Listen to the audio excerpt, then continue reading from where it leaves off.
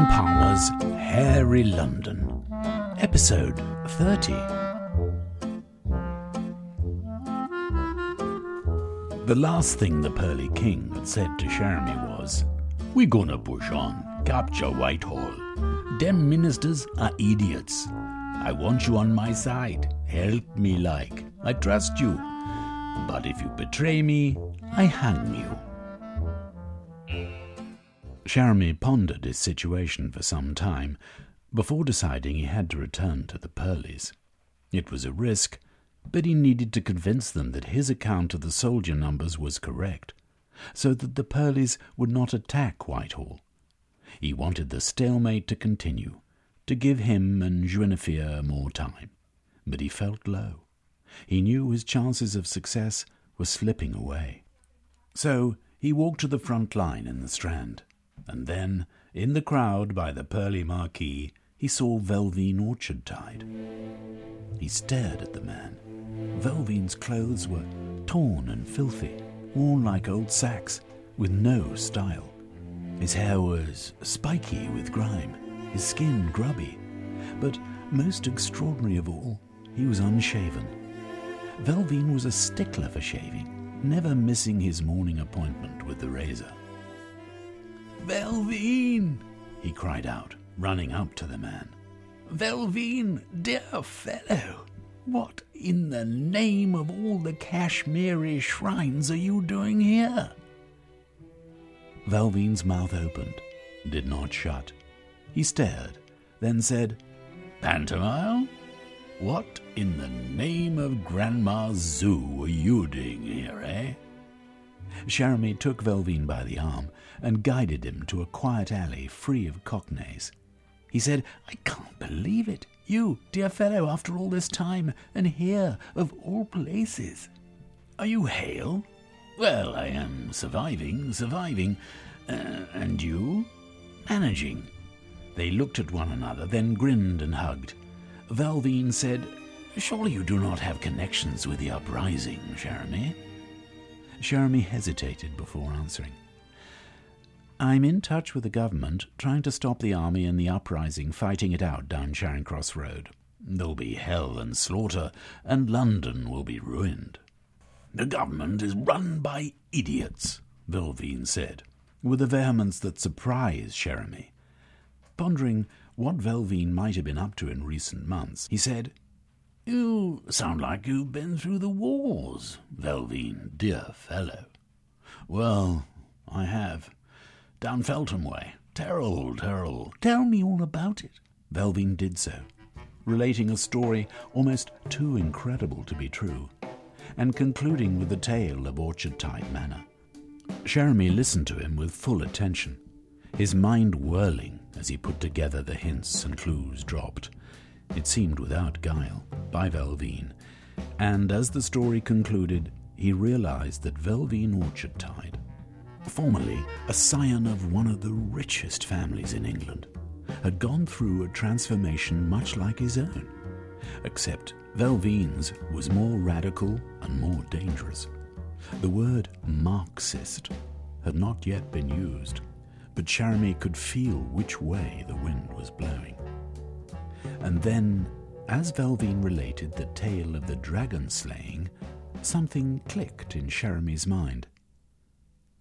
"The hair inside the house fell out, you say?" Velveine nodded.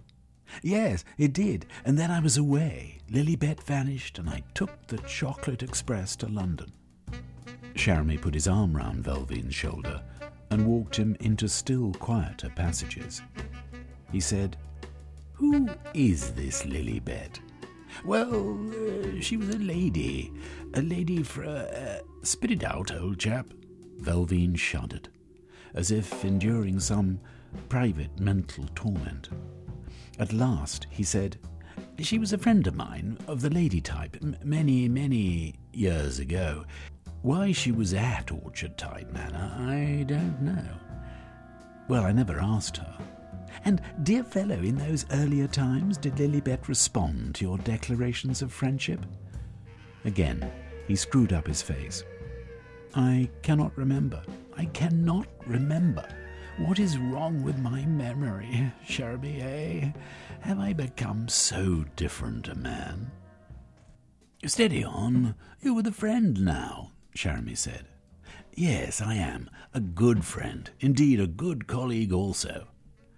To give himself time to think, Sheremy took the packet of cucumber sandwiches that he was planning to have for lunch and handed them over, along with a silver bottle of gin. Velveen ate like a famished man. And Sheremy thought the Orchard Tides were a family of eccentricity, of bizarre behaviour, of occasional madness. Velveen's mother was a notorious religious zealot. His father was as mild as a spring breeze, while his two brothers were remote, cold and unhelpful clergymen. Velveen, everybody at the Suicide Club said, had got the bitter end of the sweet stick in that family. A loner, a man of intellect, but a man of emptiness. Courageous, yes, but somehow lost in the world, like a child. Was it possible that Velveen himself had created Hairy London? The evidence of Orchard Tide Manor suggested so, as did the tales of Freud, Jung, and all the rest. Sheremy found himself considering the possibility that he'd discovered the bargaining chip he required. Of utmost importance, therefore, was Velveen's safety and well-being. "My dear fellow," he said, "I feel for you most strongly. Listen, I've got a suggestion to make. I don't want the government to win this war, but neither do I want the Cockneys to slay thousands of Britishers in civil strife." "Well, nor do I. Why not stay a while at my house in Gough Square? There you can rest and consider all you've been through. Sounds good, don't you think?" "It sounds very good, eh?" Sheremy's heart leapt. Damn, that was the correct answer. "Then allow me to help you there at once. Come along." Hurrying east as fast as he could, Sheremy helped Velveen through the press of war, the hair, the debris and detritus, until he stood in a thicket of brown hair at the east end of Fleet Street. Not wanting Velveen to walk up Chancery Lane, too much risk of him thinking about the Suicide Club, he led the way into Shoe Lane, then through passages into Gough Square. His house was cold, dark and damp, but after half an hour he had a blaze going in the front room fireplace, had closed curtains and lit candles, and had put the latest Cauliflower Johnson 78 record on the monogram, and served Velveen whiskey and soda. "It's Scotch," he said. "My valet, now deceased, alas, was from Glasgow." Velveen nodded. "Decent of you to put me up here." "What are friends for, dear fellow? Now, drop your feet right onto this stool and sit back while I rustle up some food." Sheremy hurried into the kitchen. It was devoid of food. Desperate, he slipped out of the back door and clambered over fences until he stood in the rear garden of Benry Hallowy Tong. Tapping on the window, he managed to attract the attention of Benry's wife. "Semiotica, dear lady," he said, "I simply must ask you to help me. Do you have any small bits of food I could borrow? I've got a most important guest at my house, and he must be fed." "We have little enough ourselves," she replied. "But it's crucial," Sheremy insisted, allowing his anxiety to show through. "Semiotica, I swear I'll go out scavenging for you and dear Benry as soon as possible, to replace every morsel you can spare. You must assist me." "Oh, very well." Semiotica disappeared into her kitchen, returning with potatoes, carrots, and a turnip, which she placed into a bag. Sheremy said, "You have no meat?" "Meat?" she chuckled. "Meat, Sheremy? In hairy London? Where have you been these last months?" Sheremy nodded. "You are correct, as ever, dear lady. Thank you for this." Back in his kitchen, he prepared the vegetables as best he could. guessing for the most part what ought to be done, then dropped them into a pot of boiling water. All he could think of was to make vegetable stew. From his own garden he took a lone onion, a leek, and a handful of what he thought might be runner beans, which he also dropped into the pot. "Soon have some vegetable broth ready," he told a half-asleep Velveine. Velveine snorked and muttered, What? Supper, is it, eh?" The stew turned out well, though it was rather thin, but it was hot and nutritious. Cherami encouraged Velveine to sip whisky, until the man, his stomach full of food and alcohol, and his mind soothed by Cherami's collection of dance band 78s, was on the verge of sleep. Then Cherami took a blanket, constructed a makeshift bed from Velveine's chair and 3 stools, and let him drift off into slumber. He ran as fast as he could through the hair of Chancery Lane to Bedward's house, where Gentleman Smythe stood atop the steps. "Sir," Gentleman said, "the Lady Bedwards—" I know, Cherami panted. "I'm going to see her now." Gasping for breath, he ascended the stairs to the upper floors, where he found Guinevere attending to her own supper, bruised jellyfish, on a bed of peanut rookery. "Guinevere," he cried as he panted for breath, "I have extraordinary news." Shocked by his sudden appearance, she stood up and hurried across the room, grasping him by the arm and guiding him to a chair. "What is it, Cherami dear?" she asked. "Velveine Orchard-tide. I think he made Harry London. And I have him asleep at my place down at Gough Square." "Orchard-tide? But how and why?" Cherami shook his head. "I don't know exactly, but the man created a hairy version of his own mansion up at Tring, then unmade it when it killed the dragon." "The dragon?" "His mother. You remember, that mad woman who thinks she's head of the church?" "Oh, her." "Yes, her. But, Guinevere, I think I've got the answer to our dilemma."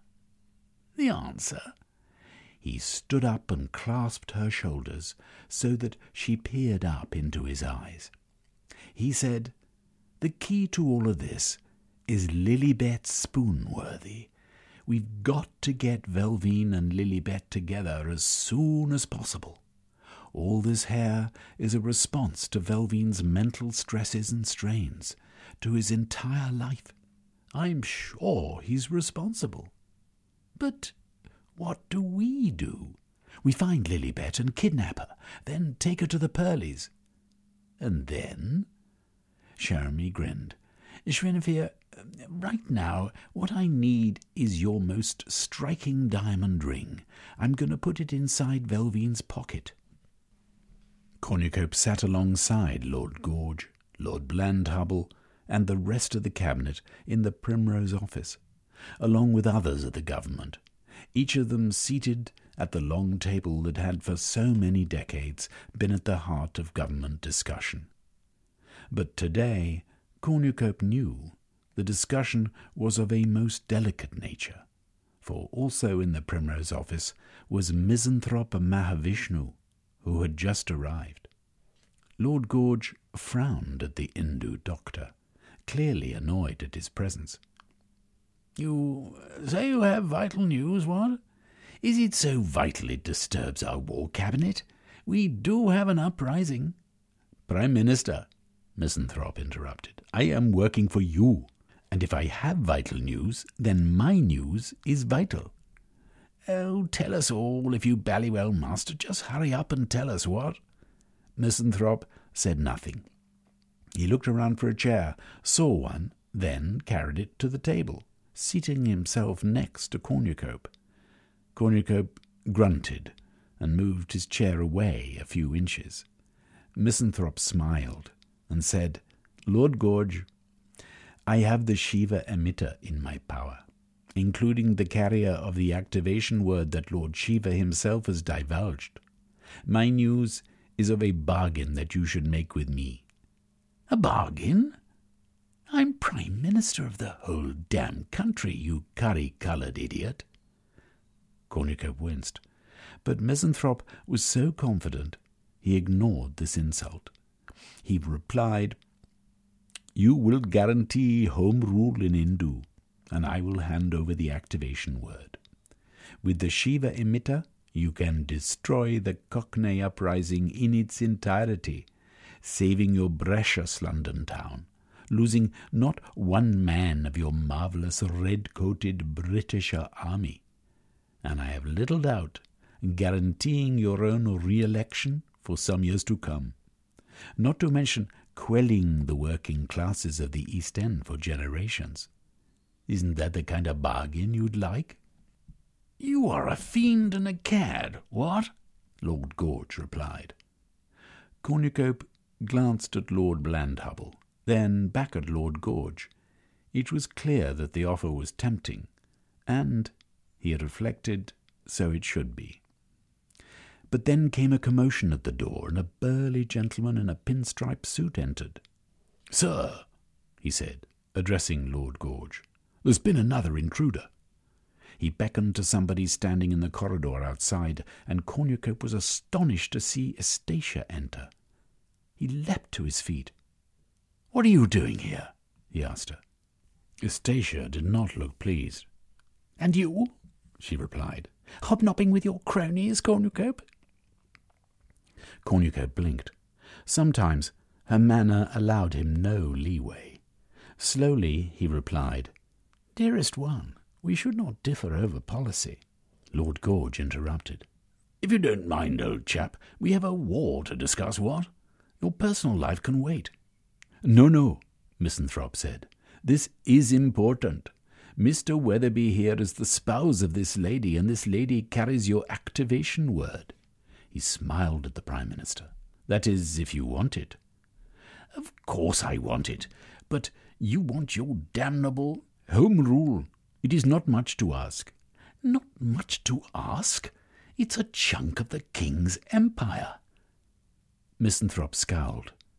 In a cold voice, he replied, It is our country, and you'd better give it back. Lord Gorge said nothing.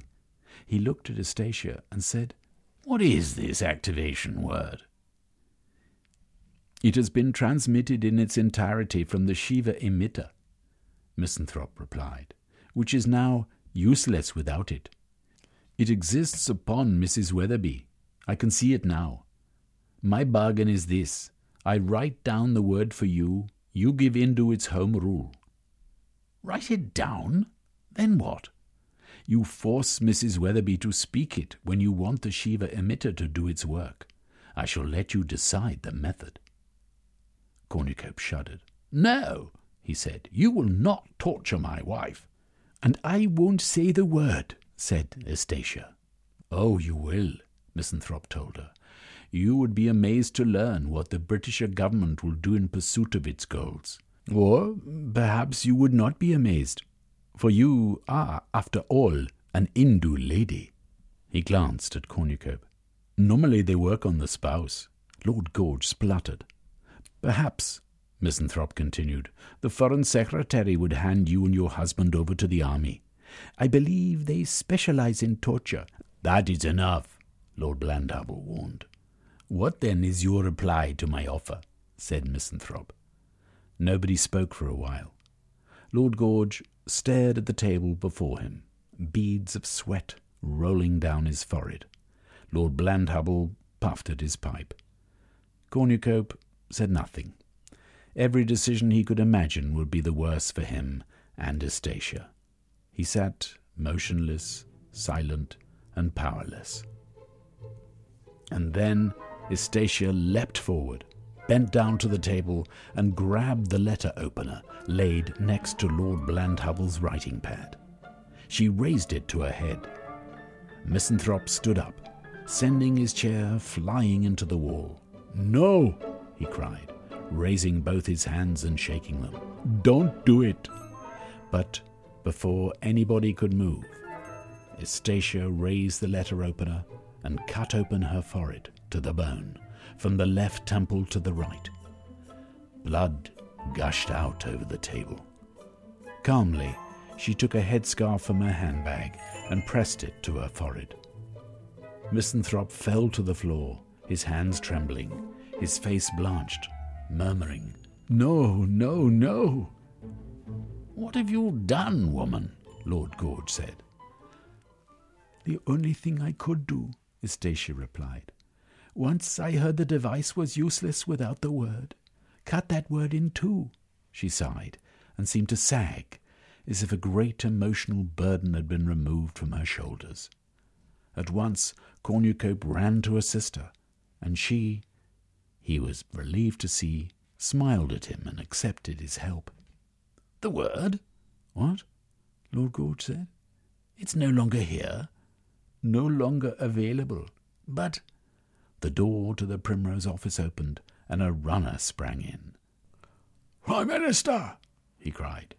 "The Cockney uprising have called a parley in Trafalgar Square.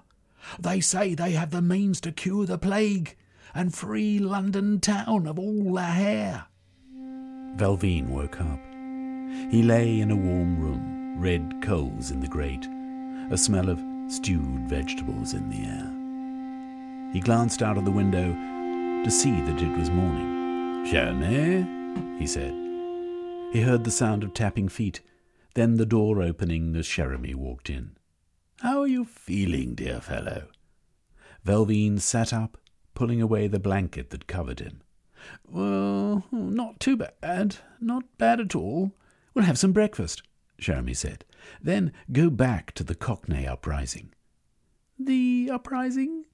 Yes, we must support it. Where are they now, eh?"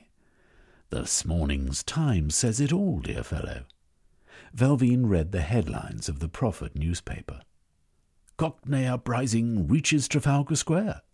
A battle looms as British army squares up to Cockney hordes. Enormous loss of life feared on the Charing Cross Road." "Great oats," Velveine said. "Hurry up with that tea, eh?" They finished the remains of the stew, drank their tea, then pulled on stout clothes and tough boots. Jeremy led Velveine out, locking his front door with a grin. "You're in a good mood this morning, eh?" Velveine remarked. "Capital, dear fellow." With no floating Machinora to hand, they were forced once again to walk down Fleet Street and the Strand. But the sheer number of Cockneys who'd passed that way, not to mention the vehicles and engines of war, and the West African hair methods, meant the journey was easy. Soon they approached the west end of the Strand and glimpsed one corner of Trafalgar Square. Velveine halted. It did not look much like a scene of war. "Anything wrong?" Jeremy asked him. Velveine tried to peer beyond the mass of people crowded into the western end of the Strand. "Well, Trafalgar Square looks rather empty," he replied. "There is something afoot, Jeremy." "We'll walk on," Jeremy replied. "With you at my side and I at yours, we've got nothing to worry about." Velveine considered this. "True," he murmured, half convinced. They barged their way through the crowds, then entered Trafalgar Square. At once Velveine saw something unexpected, a great white marquee sighted beneath Nelson's column, from which both the Union flag and the Cockney standard fluttered. Again he halted. "I do not like the look of this," he said. Jeremy took him by the arm. "My dear fellow," he said, "we aren't being shot at, so let's go and see what's going on. It looks to me rather like some sort of parley." "Parley, eh? No, the revolution must not be stopped by parley." Jeremy laughed at this and led him on, but Velveine, his suspicions aroused, decided to leave the square once he had seen what was afoot.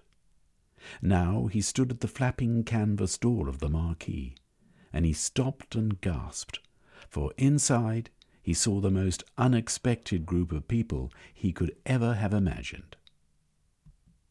They sat at an oaken round table, Lord Gorge and 3 high-ranking members of his cabinet. Opposite them, the Pearly King and Pearly Queen. Near the table stood a large wooden box, which shuddered from time to time, and from which a faint feminine voice sounded. Also present was Lady Bedwoods, standing next to the box. The Pearly King turned, then smiled. "Jeremy, man, come in, yeah?" Jeremy led Velveen into the marquee until they stood behind the Pearlies. This is my very dear friend Velveen Orchardtide," he explained. Lord Gorge scowled and banged his walking cane against the table. "Will you people explain the meaning of all this? Have we been brought here to meet wastrels of the minor aristocracy? War looms?" The Pearly King sat up, leaning forward, his arms resting on the table. "I no liking your attitude, man. You got to give us a bit more friendly. Just state your case, what?" "Sure, man. Here it is, then. We wantin' an independent East End for ourselves, yeah? We got documents what we like to be presenting to you." "The independence of the East End?" Lord Gorge said. "I'll die before that ever happens." "Listen, man. Here's the best of it.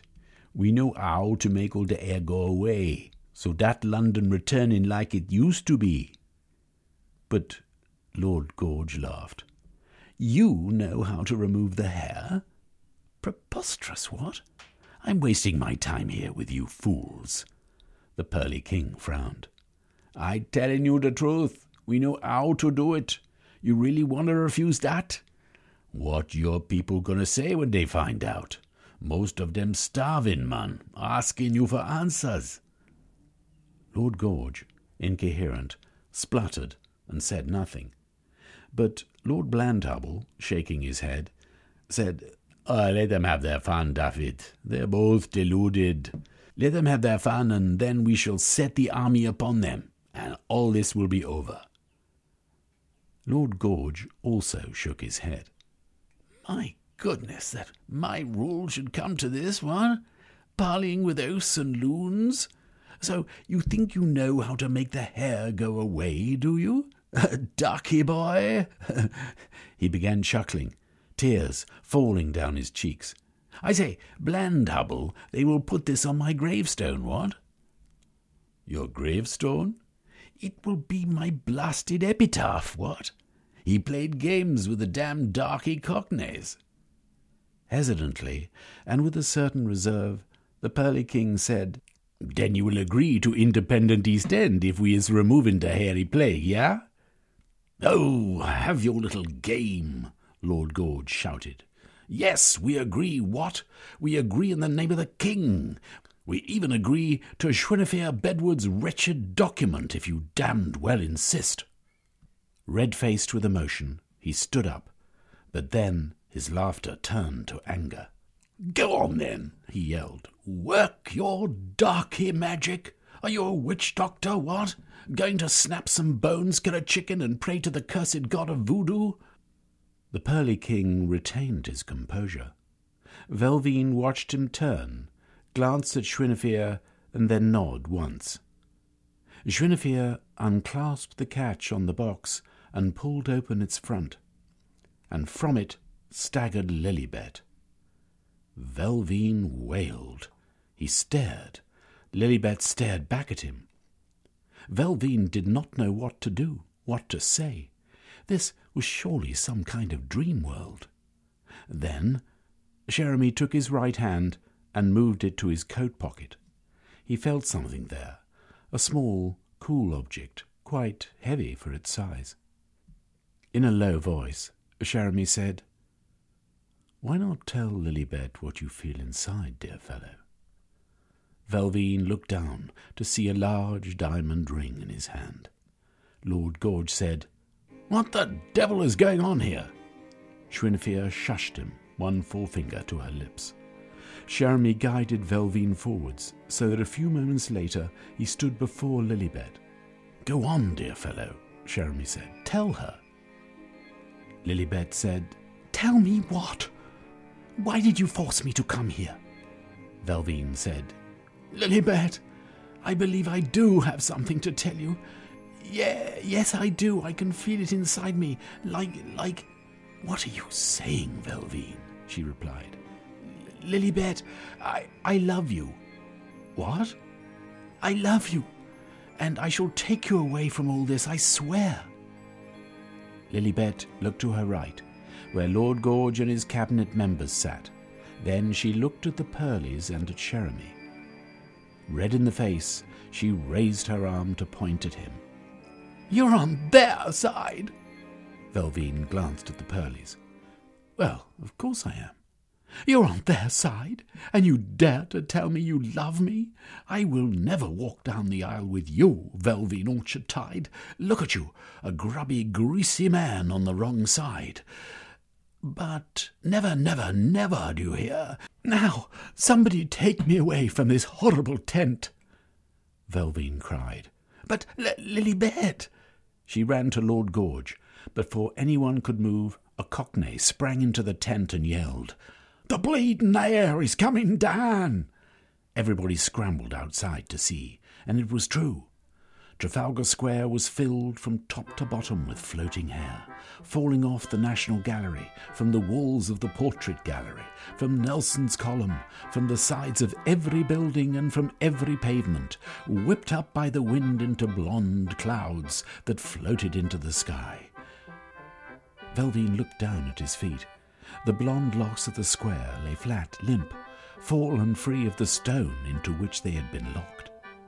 He heard cheering coming from the Cockneys lining the Strand. Hair choked the pavements, filled the sky, fell in clumps from the walls of tall buildings all along that great street. He glanced up. The blue sky had turned blonde. Cherami hugged him, shook him, tears falling down his face. You did it, dear fellow, he cried. You saved London town. Velvine found himself unable to comprehend. But, Lilibet, you said what you had to say, dear chap. That's what matters. It's not the end. I expect you'll come round to your way of thinking. And Velvine considered this, then replied, I don't think she will. Then the Purleys walked up to Lord Gorge, and in full sight of all the uprising, leaders both shook him by the hand. The sound of church bells in distant steeples began to echo round the square. The Purley Queen said, Thank you for agreeing. Thank you for averting the war. We're looking forward to working with you, yeah? Lord Gorge stared, stunned into silence. The Purley King said, Yeah, man, we thank you. We liking your style. Then he turned to the approaching Cockney horde and shouted at the top of his voice, We won! We getting the independent East End! Send out the brothers! Tell them to be spreading the word! We coming into us home, the king and the queen! A huge cheer erupted from the crowd, many of whom threw hats, gloves, and other items of clothing into the air. Church bells could be heard ringing across London now in random, reverberant harmony. Lord Gorge, perplexed beyond his capacity to understand, said, But... The Purley King turned and grinned. Too late for that, mister.